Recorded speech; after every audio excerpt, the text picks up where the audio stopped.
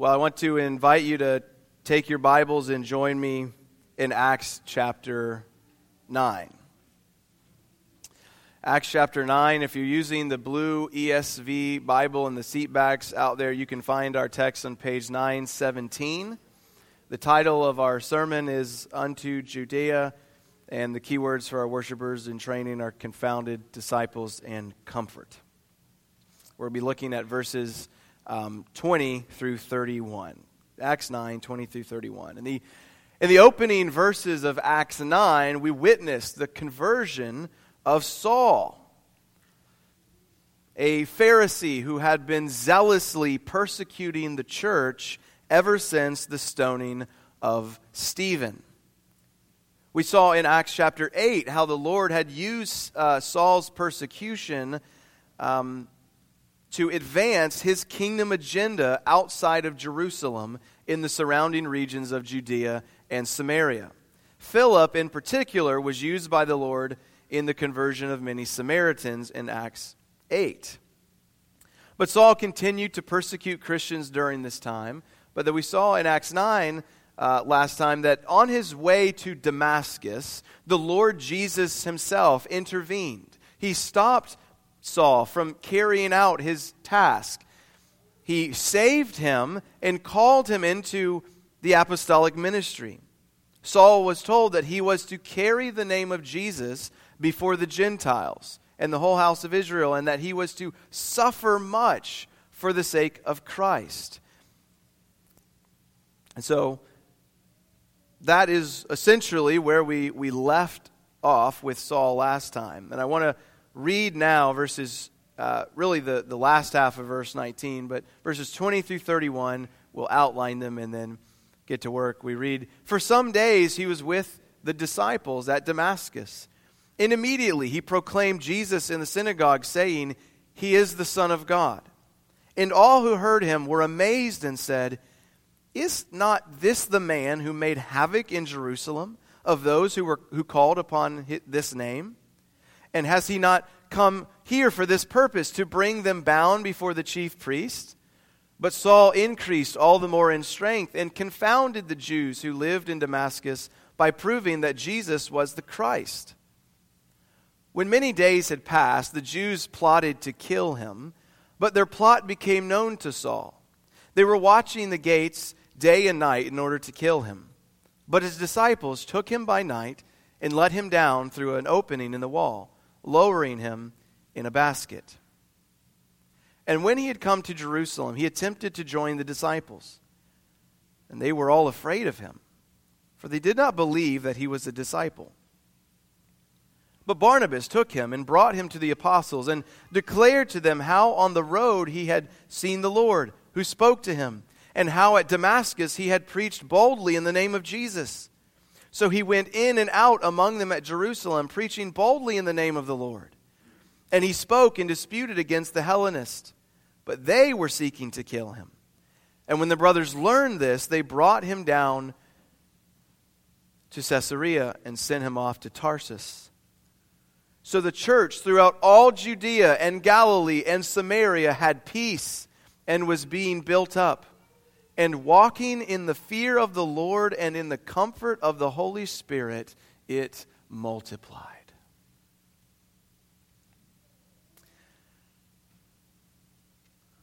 So there are three movements that I want you to see with me in this passage before us. In the first place, we see the inferiority of false religion to the gospel message, as it's demonstrated by Paul's preaching in the synagogues in verses 20 through 22. Second, we see the hatred that false religion has for the gospel message, as demonstrated by the Jews' desire to kill Saul in verses 23 through 25. And third, we see the unifying effect of the gospel message, as demonstrated by the apostles' reception of Saul in 26 through 31. So we see the inferiority of false religion, 20 through 22. We see the hatred of false religion in 23 through 25. And we see the unifying effect of the gospel in 26 through 31.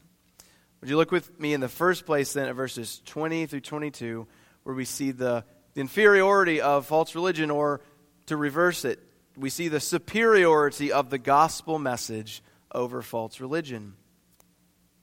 Technically, the opening words of this paragraph are marked as part of verse 19, but it makes more sense to address them with verse 20. Saul, after being converted and meeting Ananias and being baptized and having the scales fall from his eyes, we're told that he remained for some days in Damascus after this. But very quickly, immediately, in fact, writes Luke, he began to proclaim Jesus in the synagogues. And those who heard him proclaiming Jesus as the Son of God were amazed or ecstatic. They said, "Is this not the man who made havoc in Jerusalem? That he brought all of this pain and anguish and suffering upon those who call upon this name that he now proclaims? And is it not for this very purpose that he came here to Damascus in the first place, so that he might bring them bound to the chief priest?" It was utterly astounding. Saul, we have to grasp, Saul was no obscure figure. His opposition to the gospel message was not an unknown feature of his life. He hated Christ and those who followed him. Luke says that he approved of Stephen's murder. He oversaw it in some way. The witnesses tossed their cloaks at Saul's feet. In Acts 8, the beginning of Acts 8, Luke tells us that he approved of Stephen's murder, and he went about ravaging the church, entering people's homes, dragging them out, and putting them in prison. And in the beginning of chapter 9, he summarizes again Saul's pharisaical ministry, that he was breathing out murder and threats against the disciples of the Lord. Saul himself, when he recounts his testimony later in Acts, he says that he voted often for the murder and execution of these Christians. And yet here in Damascus, the very town that he was headed to wreak even more havoc, now here he was, proclaiming Jesus as the Son of God. Surely some of them thought it was a ruse, perhaps. Maybe this is his way of finding out who the followers of Jesus really are here.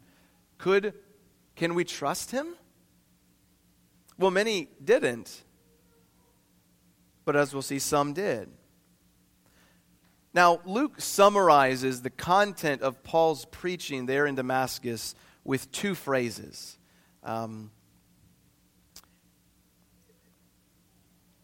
he does it in the beginning in verse 20 and then in verse 22. Jesus as the Son of God, Jesus as the Christ. That's the sum total of what Luke says Paul was preaching there in Damascus. And in effect, they are saying the same thing.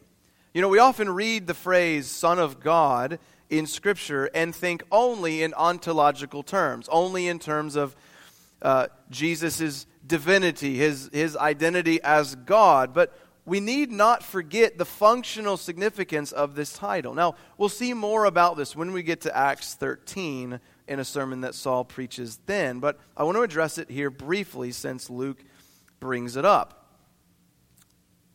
Now, in Acts 13:30, this is what Saul or Paul, this is what he says. He says, "God raised Jesus from the dead, and for many days he appeared to those who had come up with him from Galilee to Jerusalem, who are now witnesses to the people. And we bring you good news that what God promised to the fathers, this he has fulfilled to us their children by raising Jesus, as also it is written in the second psalm, 'You are my son, today I have begotten you.'" The divine sonship of the Lord's anointed king in Psalm 2 is particularly demonstrated and realized in his resurrection from the dead, according to Paul in Acts 13, anyway. Jesus is demonstrated and confirmed to be God's Son, his King, his anointed one, by his resurrection from the dead.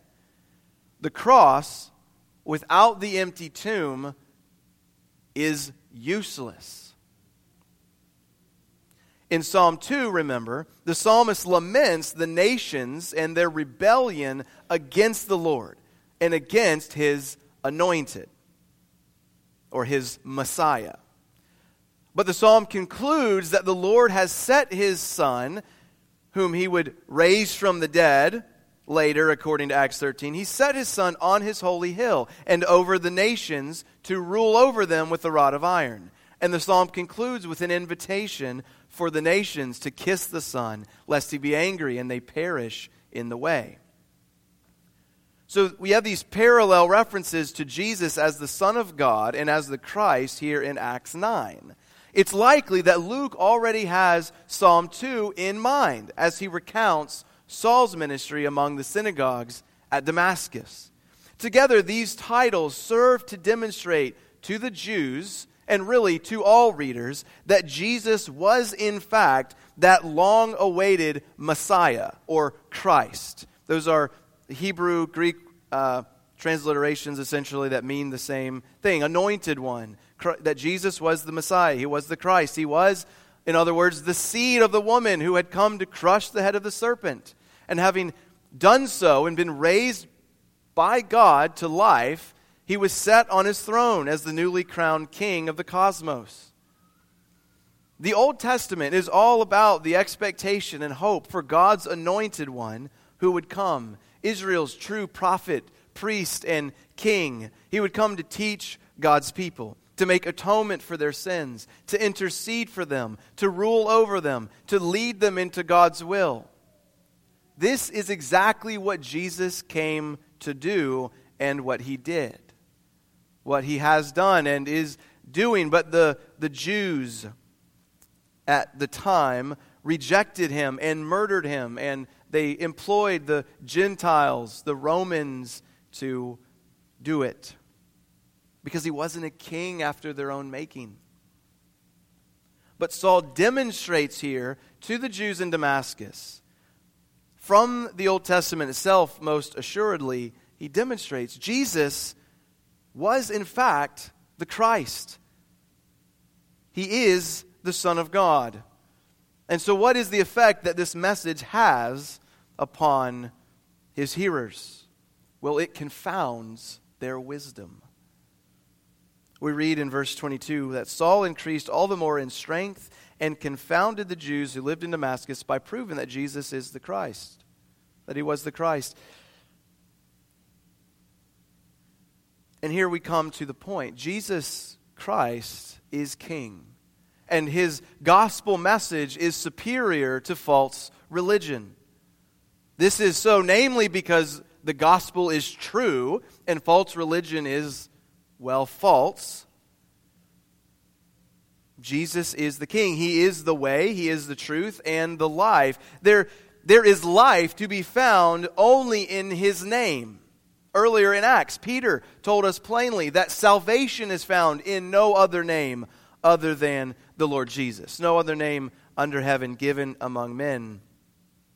In Jesus alone does the world, Jews or Gentiles, have any hope. And so, my friends, this morning I wanted to ask you this. What temptations do you face to entrust yourself to worldly, false, ungodly wisdom and religion? What competing claims do you find yourself being lured into by the present day? Do you find yourself trusting in your own wisdom, your own might, your own goodness, trusting in those things to save you, trusting in the schemes and the plots and devices of man?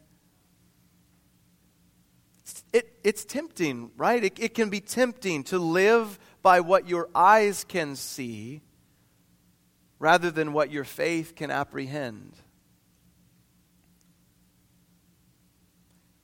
Friends, Jesus is the Son of God. He is the Christ. Do we trust him? I pray that we would. I pray that we wouldn't be like the Jews at Damascus in Saul's day, or many of them here, who, because they couldn't argue against him, they turned to violence. And so look with me in the second place, verses 23 through 25, where we see the hatred that false religion and its adherents have for the gospel message. Very simply, in verse 23, we're told, when many days had passed, the Jews plotted to kill him. There is the hatred for the true king boils over into murder of his people.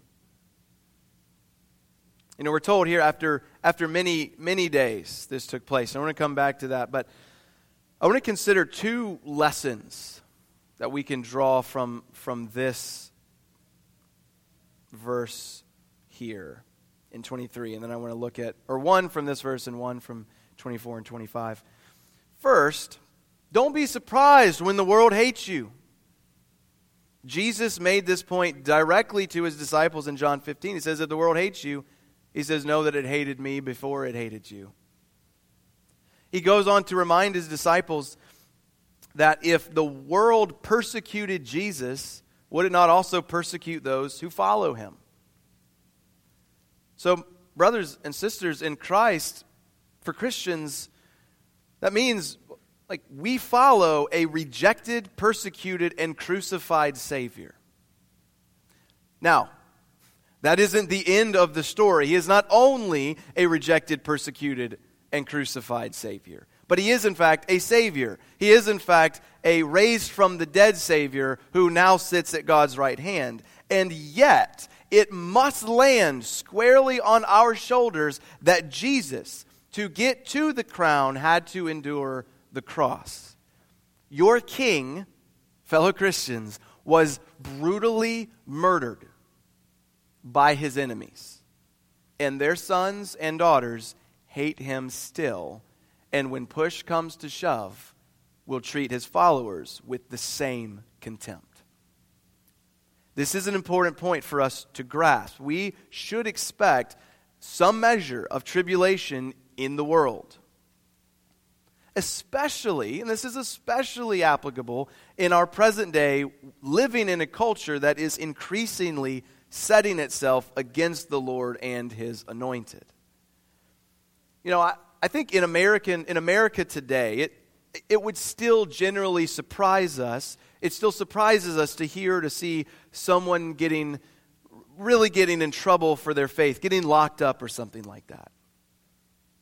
That is less true in other places in the West, and increasingly it seems more and more likely here. But Christians do presently experience increasing measures of backlash and persecution in other types of ways here in America, right? What's the phrase of the day? Getting canceled, losing jobs, being driven perhaps from their homes to have to settle in other places because of sort of the writing on the wall, perhaps, in those states or cities.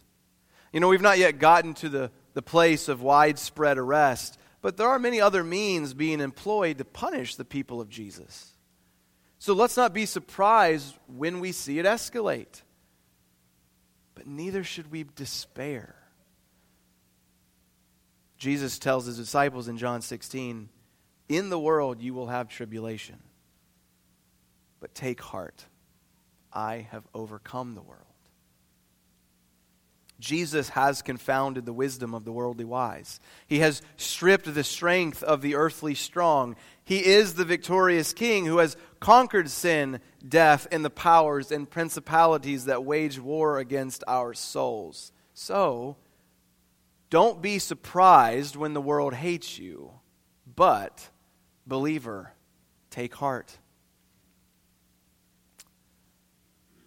Well, the second thing that we see more in verses 24 and 25 here was that we shouldn't begrudge, while we shouldn't begrudge suffering when it comes, because it is sent to us ultimately by the hand of a loving Father who is using it for our good.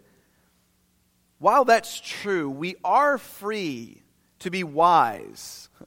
We're encouraged, in fact, to be wise And at times that means avoiding approaching danger when we are able. You know, like I said, it's important that we not grumble or complain. But there are times when God provides an escape.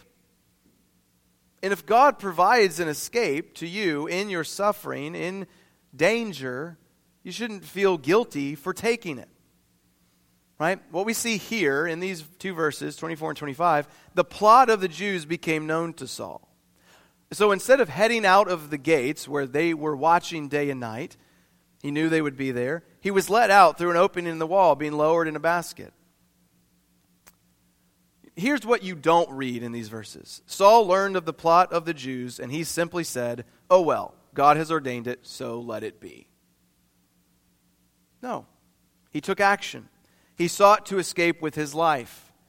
A couple times in Proverbs, one being Proverbs 27:12, we read this: "The prudent sees danger and hides himself, but the simple go on and suffer for it." You know, we're not called to walk stupidly into danger, either presuming that God will save us or resigning ourselves to death unnecessarily. So if you find yourself facing oncoming danger or perhaps oncoming persecution, there absolutely is a time to face it head on.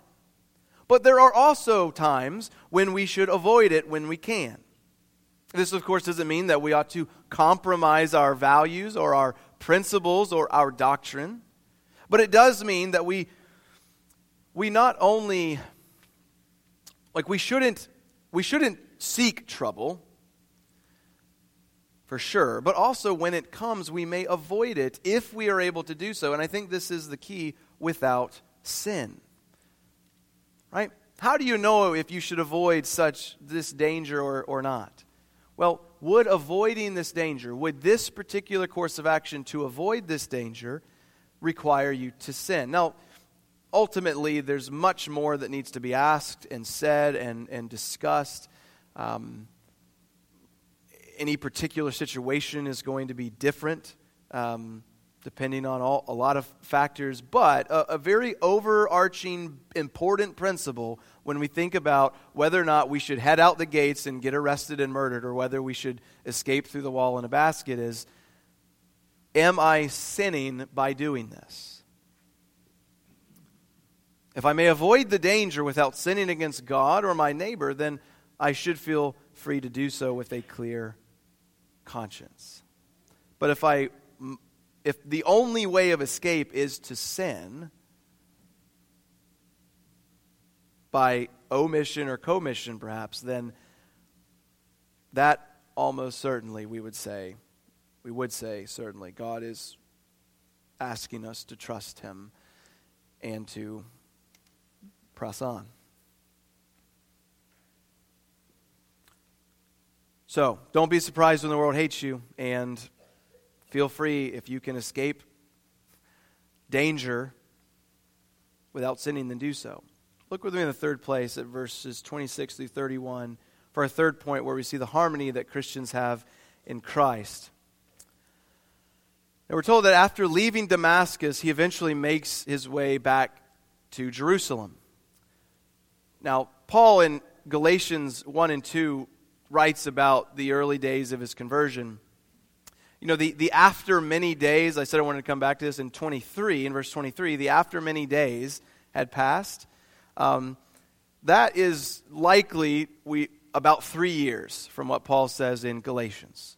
He was there about 3 years before they wanted to kill him. And then, according to Paul in Galatians, there's another gap of 14 years, likely here between verses 25 and 26. He left Damascus, he went to Jerusalem, he saw Peter and James for about 2 weeks, and then he went to Syria and Cilicia, and then after 14 years, he returned to Jerusalem and attempted to join the disciples and the apostles. But understandably, they were afraid of him. They, like the Jews in Damascus, they didn't believe that he had really become a disciple of Jesus even after all this time. But Barnabas, whom we had met in Acts chapter 5, vouched for him, retelling Saul's story to them, that what he had seen. Saul saw the Lord Jesus. He had spoken with the Lord Jesus. He had preached Christ boldly in Damascus. And so upon the word of Barnabas, they received Saul. And then he went in and out among them preaching Jesus. He even finds himself contending with the Hellenists, or the Greek-speaking Jews, and they, like the Jews in Damascus, wanted to kill him. And like he had in Damascus, again, he left town to minister elsewhere, we're told, namely Caesarea and Tarshish. And I want you to see then the effect of all of this.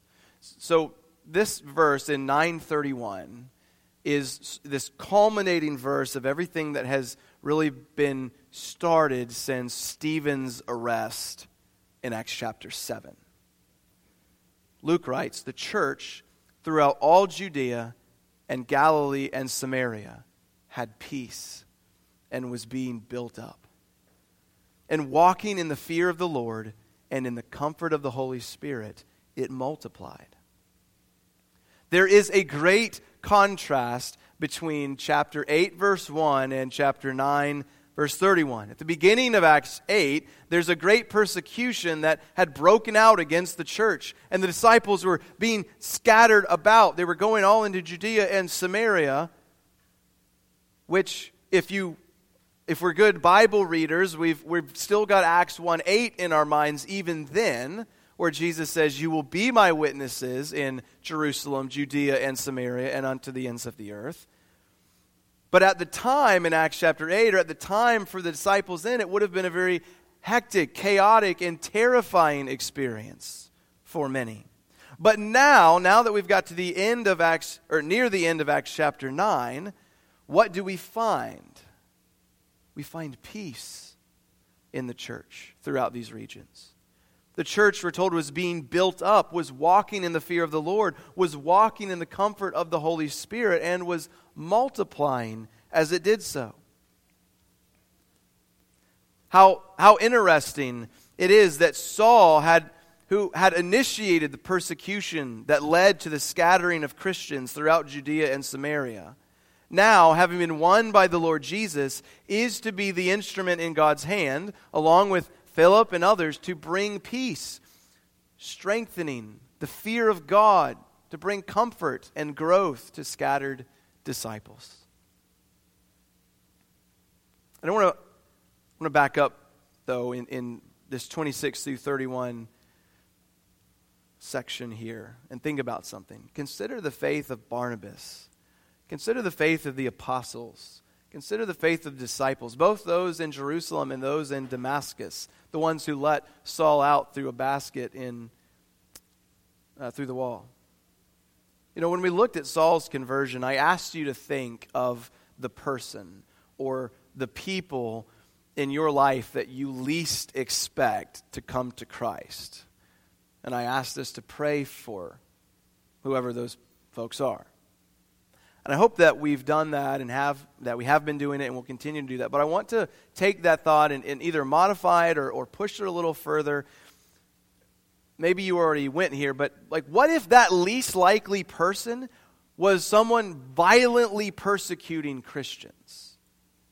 Not just someone who radically is disinterested in the gospel or hates Jesus very much in his heart, but violently persecutes Christians. How would you react? How would we react if out of nowhere that person approached you and said, hey, I'm now a follower of Jesus? And remember, too, to keep the analogy the same, this is a person who has some real measure of authority and power to end your life, and has done so to other people who profess Jesus. And so he comes to you and says, hey, I'm a follower of Jesus. Can we talk? What would it take for us to let someone in here who had previously been such a severe enemy and threat to the cross and its followers? Upon whose word would you trust that this person had in fact come to know the Lord Jesus?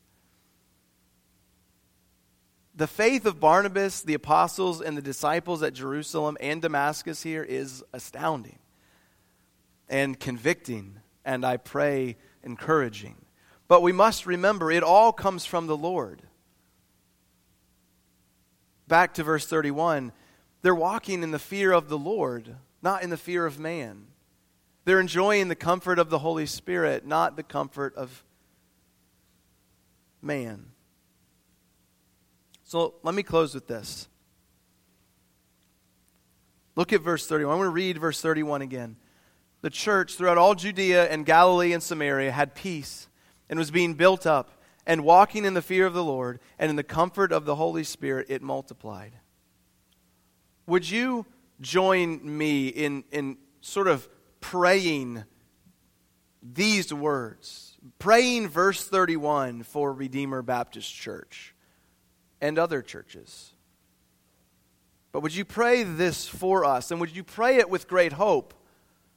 Friends, it is my prayer that this would be increasingly and immeasurably true of us here at RBC. Let us pray for peace. Peace from without and from within. Let us pray that God would build us up. Let us pray that we would walk in the fear of the Lord and in the comfort of His Spirit. And let's pray that we would, in fact, multiply. If you've seen the children around here, you know that at least that much is happening. Let us pray, though. Let us pray for peace, that no matter what difficulties, what persecutions, what dangers, what distresses we face, let us pray for peace, that we would remain steadfast in our hope that God loves us and that He shall bring us into His eternal kingdom.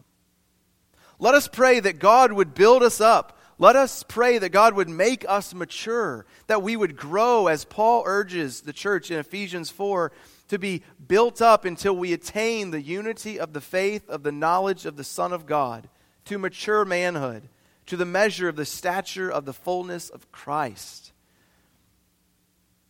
While you pray, friends, ask yourselves, am I growing up into Christ? And if not, if you're not, pray diligently and let's put ourselves to work for such things, that we would be growing.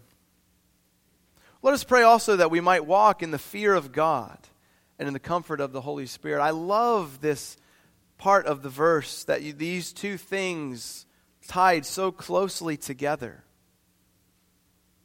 You know, oftentimes we want to, I think, sanitize and diminish this language of fear, the fear of God. Oh, God doesn't want me to be afraid. Well, sure, but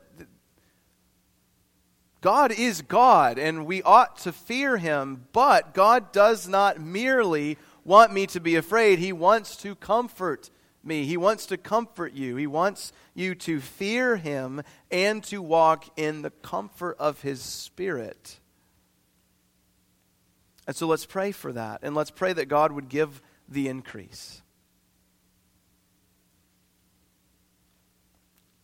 Let us pray for conversions to Christ. Let us pray for, as I've said, that this baptismal pool is full every month, every week. Let's pray for our children, for our neighbors.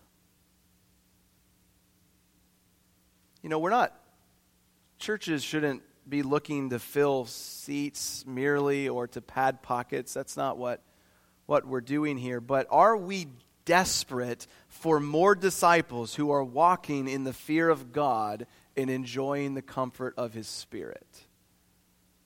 I pray that we would be increasingly so desperate that God would do that among us. And so let's pray. Let's seek God's help. And may it be said of us and many other churches all over this world that we experience these same blessings that Jesus poured out upon His church in Judea and Samaria. And so this is where In fact, we leave Samaria here in Acts, where we leave Saul for a time. Next week, Lord willing, we're going to return to Peter. We've not heard from Peter really for a while, and we're going to consider, I'm going to go ahead and tell you now, a lengthy passage from 9:32 all the way to 11:18, where we see Jesus give this commission of Jesus back from Acts 1.